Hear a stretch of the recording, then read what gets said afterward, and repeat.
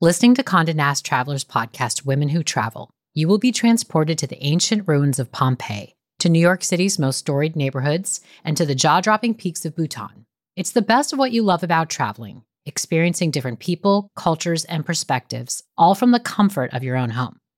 Each week, join host and global journalist Lale Alikoglu as she shares her own experiences along with those of self-identifying women travelers from all over the globe.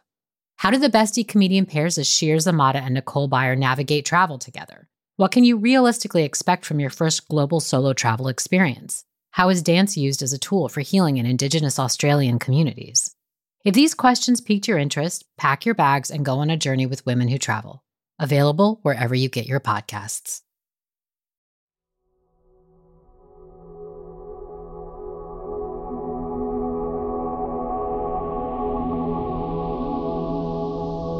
The first time I step into his home, I stare wide-eyed. It feels like a museum. The whole place smells like history. Rich, earthy, full of meaning. I was born and raised in China. But this art is unlike anything I've seen before.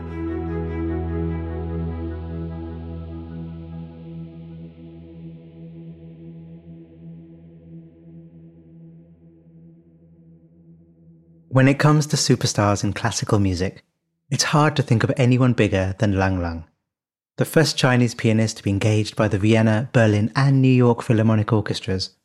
Lang Lang is known for his extraordinary talent and captivating performance style. And in today's meditative story, Lang Lang takes us to the time when he was newly arrived in Philadelphia from China, and how his first teacher there opened his eyes to what it meant to be a true musician. In this series, we combine immersive first-person stories and breathtaking music with the science-backed benefits of mindfulness practice. From Wait What and Thrive Global, this is Meditative Story. I'm Rohan, and I'll be your guide.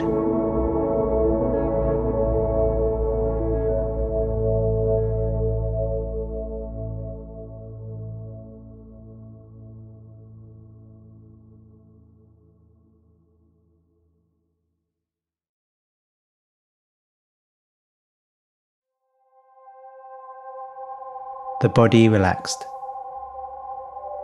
The body breathing. Your senses open, your mind open, meeting the world.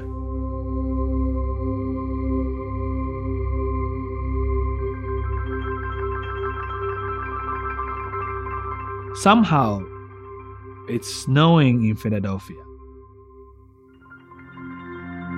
Even though it's March. It's my first time in America. I'm 14. I walk into the ground floor office at the Curtis School of Music, where I've been invited to audition by Gary Graffman himself. In the world of classical music, Gary Graffman is a legend. I've never been more nervous in my life. My communication skills aren't great. My English is very poor. I have only the most basic grasp on the language. I fear that if I don't get into Curtis, I will never be a great musician.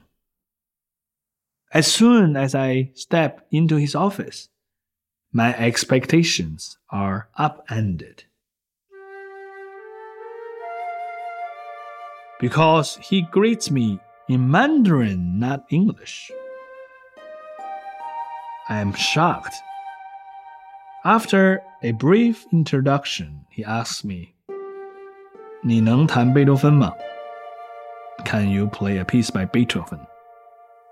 I've performed Beethoven countless times before, for teachers, for judges, even for audiences. But I am terrified. I entered my first national competition when I was 7. Not only didn't I win, I was not even top 6, not even top 10. Losing that competition completely destroyed my confidence. But I went home and worked hard because I know there was another competition coming up. There is always another competition. But if I fail today, I will not have another chance to work with Gary. I sit at the piano in his office. My fingers fall on the keys, and I start to play. The force required to press the keys is something I don't expect. These are the heaviest piano keys I have ever come across.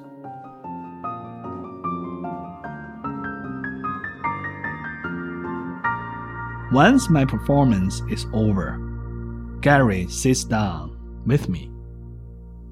After a brief silence, he asks, again in Mandarin, 你未来要做什么? So what do you like to do?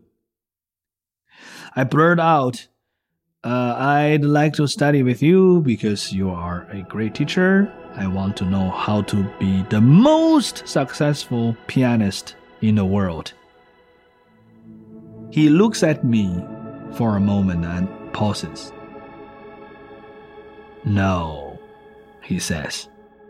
Don't think about how far the music can take you or what music can do for your career. What can music do for you as a person? How can music change your life, make you better?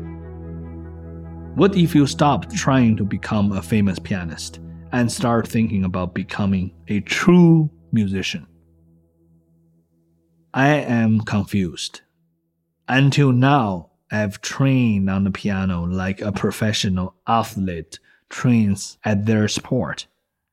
Regimented. I am extremely competitive. Being the best is the most important thing in my life. It has driven me since I was a child. Fame, he says, can last for a very short time. It may last for just 5 days. If you don't take this opportunity to improve yourself personally and artistically, you are missing out on an opportunity to change your life. What is he talking about? I wonder.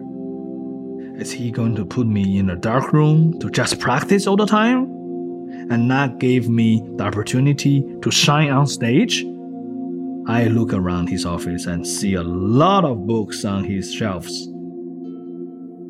He's an academic.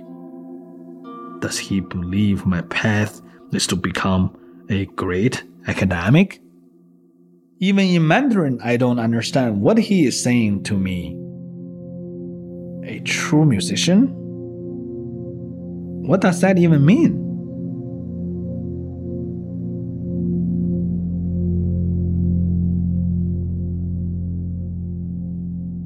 Can you imagine the young Lang Lang here, sitting with his teacher, confused yet curious? As you listen, can you bring some of that curiosity into how you are? Embody it. Spine alert, chin lifted, mind relaxed.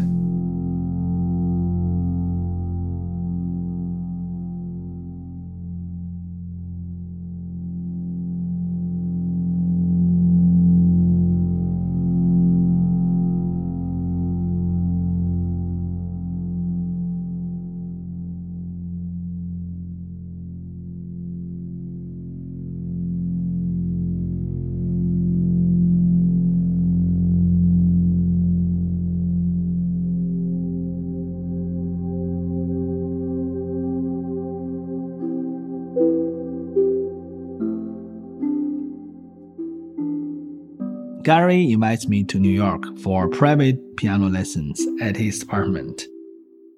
I take the bus from Philadelphia, then get on the subway and head to Gary's building.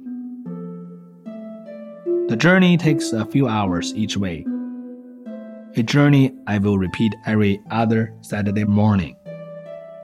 There's no TV, and the space is filled with Chinese antiques. The first time I step into his home, I stare wide-eyed. It feels like a museum. The whole place smells like history. Rich, earthy, full of meaning.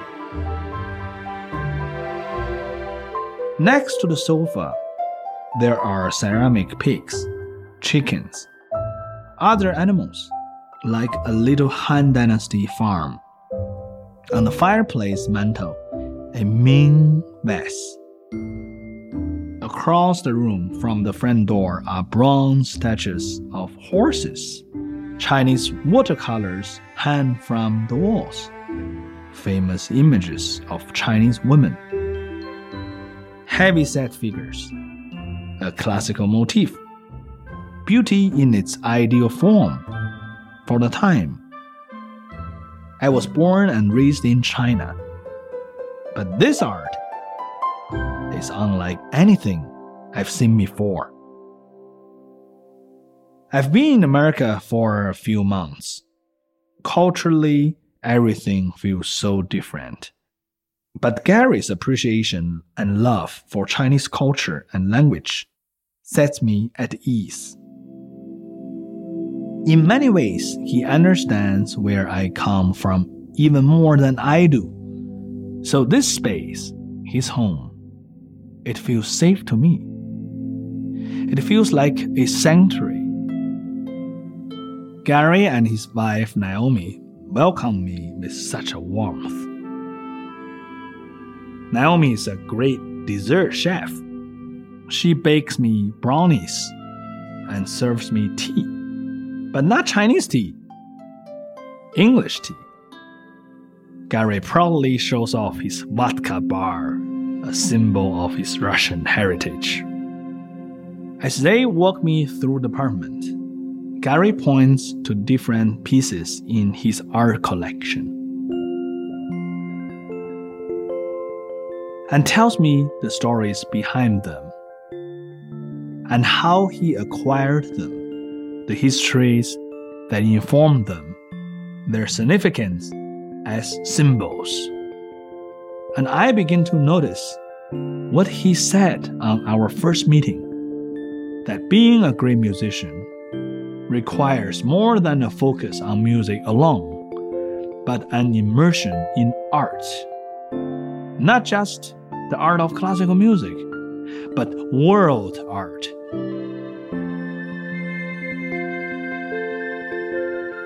In the middle of Gary's living room are two grand pianos. After our first lesson, he informs me that I am to learn a challenging new piano concerto each week. When I pause to look up from the keys, I see Carnegie Hall across the street, framed by the window. It excites me, and it taunts me. I stare at it in awe. It's exactly where I want to be. And it's right there, almost within reach.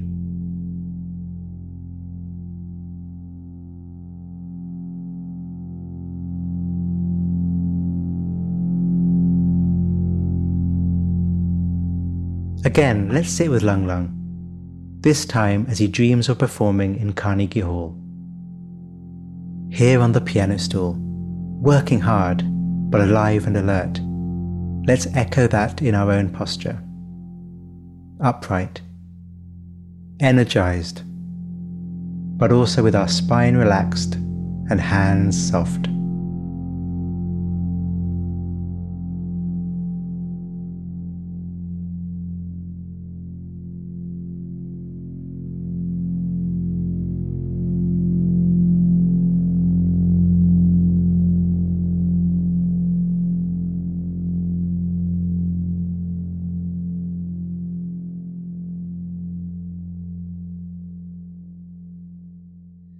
Some teachers I studied with in the past keep their students to themselves. They never let me play in front of other teachers. They always feel they know the most, that their approach is the right one. Gary is the complete opposite. He wants me to play for masters like Leon Fleischer and Claude Frank. One Saturday afternoon, Gary and Naomi throw a party for me. Gary wants to introduce me to his friends, great conductors, musicians, and orchestra managers. I want you to hear Lang Lang, he tells them. I want you to give him advice.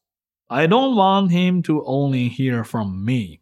I want him to learn from a variety of great musicians. I've barely been in America for a few months.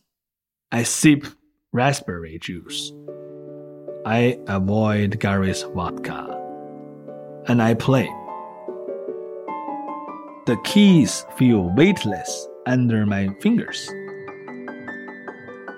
The sound of the piano echoes across the apartment. Everyone watches. But it's only Carnegie Hall that I feel staring back at me. Gary's perspective is that every great musician has certain specialties. Like how a restaurant has a signature dish, there is not only one way to Rome. There are a million ways to get to your final destination. When I come to America, I play mostly Western classical music. French music, I know well. German, Russian, that's what I was taught growing up. But I don't know Spanish music. So Gary shows me Granados, Di Falla, and then Hungarian music, South American music. He even has me sit with a student of his who loves rock and roll, which he admits to not understanding at all. Even so, Gary insists that it's important I expose myself to everything, that I take in as much as I can. He wants me to observe, listen, and learn so that I can find my own way to think. One Saturday, as I am practicing, Gary hands me a book of Chinese music. This is your history, he tells me. There are some interesting pieces that you may want to learn. Audiences in America will be interested in discovering Chinese music. It can be something completely fresh and different. Being in Gary's orbit continues to unlock a connection to my own culture.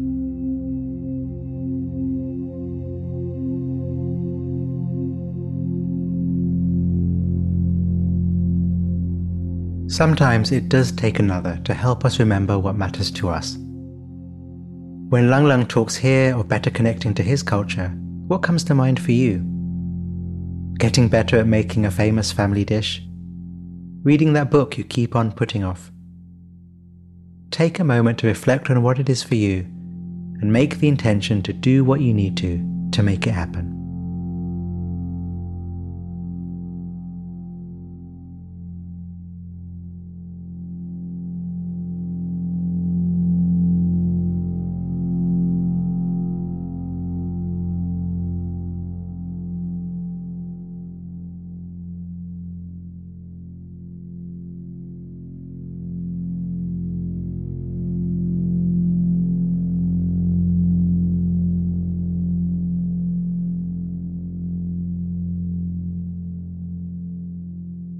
In Philadelphia, at the Curtis Institute, I learned that as a pianist in America, you have to be able to communicate your point of view musically, and you have to share your personality and ideas beyond music. My communication skills aren't good enough yet. In Asia, we are not encouraged to express ourselves so personally. I am in the habit of keeping my feelings to myself. But Gary presses me to share what's on my mind. It's very hard for me to do so. After 6 months, Gary decides it's time to change our strategy. Long, he says, you have to make real friends who are from America, who will become part of your day-to-day life. You can't just be by yourself in a small circle of people with whom you never speak English. You need to get out of your little box. Gary tells me I need to get out and expand my circle. And then take me to the same Chinese restaurant in Chinatown we have eaten at 1,000 times. With that, Naomi and him devise a plan. They introduced me to a former professor at the University of Pennsylvania who teaches Shakespeare, Rick Doran. We start to read aloud together. Hamlet, Romeo and Juliet, and numerous other plays. We see Broadway shows. We go to the opera. I see my first American football and basketball game. A new world begins to open up for me. Back in Philadelphia, I eat my first cheesesteak. The lines are around the corner. The cooks keep yelling and everything smells like onions. I have to admit, it's too heavy for me, and I can only finish half of the sandwich. As we continue my education in the apartment, Gary shares stories from his adventures around the globe. These stories are my favorite. They open my eyes to a world outside of studying, practicing, and playing the piano. When Gary first visited China in the 1970s, bicycles are everywhere. So much so that in the morning, before sunrise, it is the sound of bicycle bells ringing in the street below that wakes him. It's so different from the more modern China that I grew up in. Gary shares stories of the sandstorms in the Gobi Desert along the Silk Road, where the winds are so strong they turn cars into airplanes, lifting them right off the road. These stories are legends from China's Wild West, a China I'd never seen. It's ironic that I have to travel all the way to New York to hear these stories. Being surrounded by Gary's Chinese art and listening to his stories, I see the importance of not just learning more about Western culture, but what it means to embrace my own Chinese heritage. But I have come to discover that great music isn't born in a vacuum. It can't survive in empty space. Real innovation comes from accumulation of knowledge, of art, of experience. It comes from understanding culture, people, history, and rejecting none of it, especially your own history. All of these threads of knowledge come together to form a unique fabric. They shape and inform my approach to music in ways I couldn't have ever anticipated. Today, people see me as an ambassador to the world for my culture. It wouldn't have been so without Gary. And I think what makes him such a brilliant teacher is his conviction that the path ahead for me depends on my finding many teachers. To become an infinite student, infinitely learning.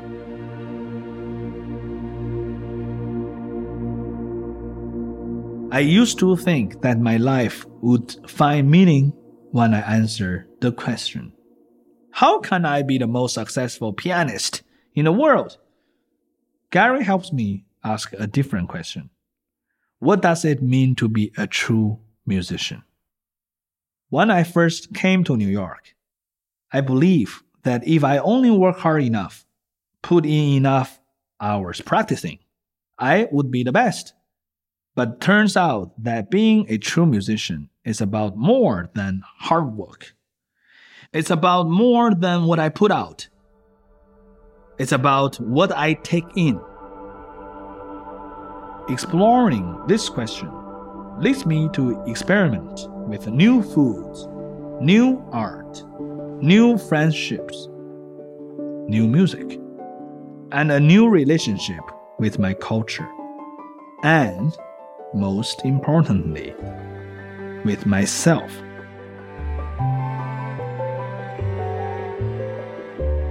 Reframing the question leads me to accomplish things in my life and in my craft I not only never thought possible,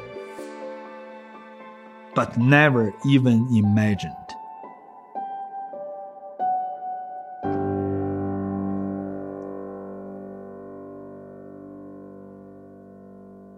Thank you, Lang Lang. In just a moment, I'll guide you through a closing meditation.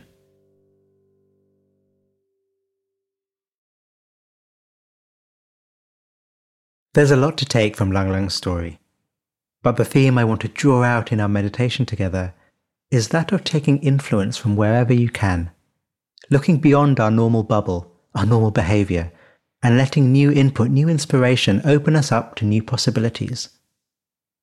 And we'll start, as with many meditations, with the breath. Inviting the body to be comfortable, soft, and taking some time to notice where you can sense the breath in the body. Entering, leaving, in, out, inspiring, releasing. Directing your attention to rest with the breath a little while, letting the mind collect here, taking it easy.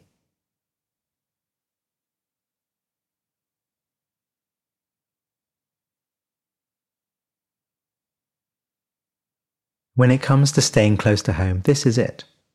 The breath is the most common object of meditation for good reason, but it is familiar. And as with Lang Lang's path to becoming a true musician, it's about what you take in. So let's take some different things in. Let's go beyond the breath.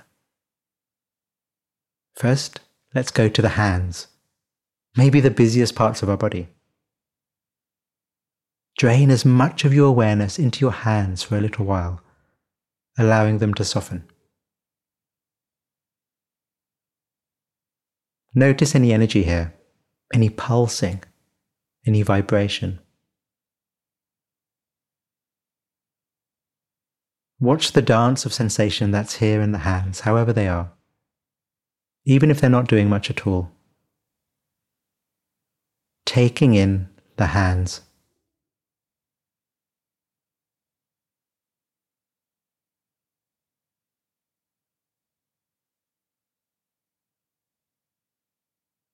The second place we'll go to on our tour is to the heart, another area that works so hard. Blood and emotion. Letting the mind be quiet. Move your attention to the center of the chest, in and around the heart. If it feels okay and is safe, you can close your eyes if you like. Such an important part of us, so much to be felt. Often ignored as an area for our attention.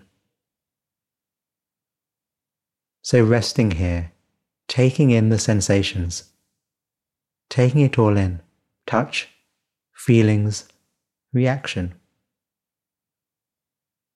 Taking in the heart area, taking in the heart area.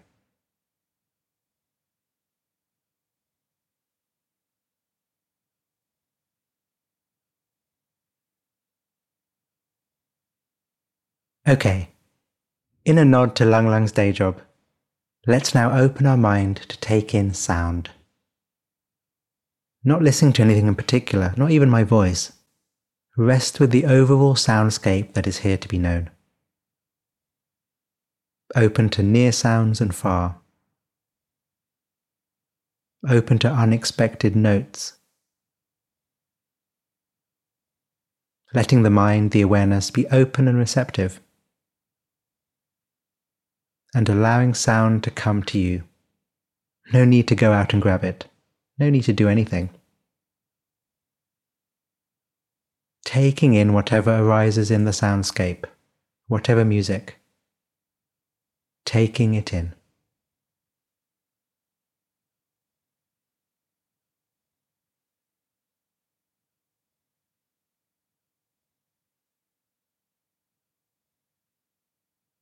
We've gone beyond the breath and looked to new parts of experience for input and insight.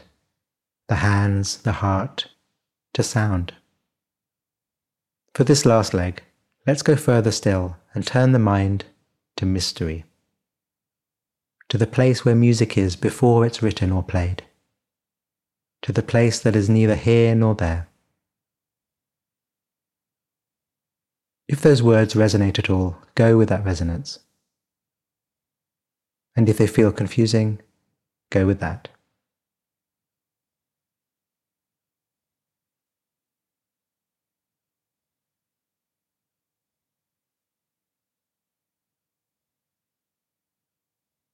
Every time you listen to an episode of Meditative Story, you do what Lang Lang was invited to do by his teacher. You take on something outside of yourself, a story, literally alien. And in the doing, you open yourself up to new directions, new perspectives. Take care and be well. And thank you for inviting us into your life.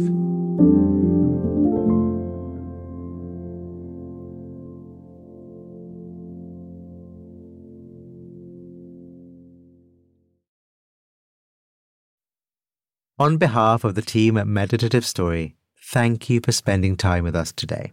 We love creating the show for you. And if the show serves you in a meaningful way, we'd love to hear from you. Would you take a minute right now to write us a review in your podcast app? When you leave a review, it really inspires our team, and we're a group who derives so much energy from understanding how Meditative Story impacts you. It's also a way for you to pay it forward by helping others discover the show. So if leaving a review speaks to you today, we'd really appreciate it.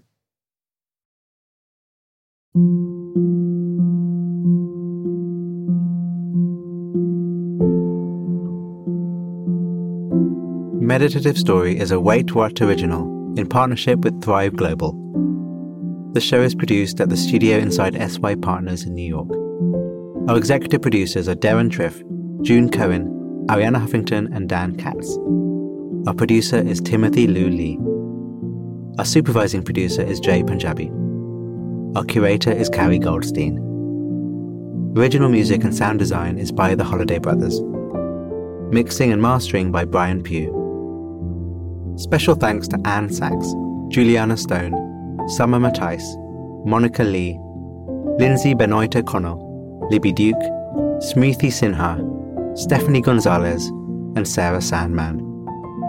And I'm Rohan Gunachilaka, creator of the Buddhify meditation app and your host. Visit meditativestory.com to find the transcript for this episode.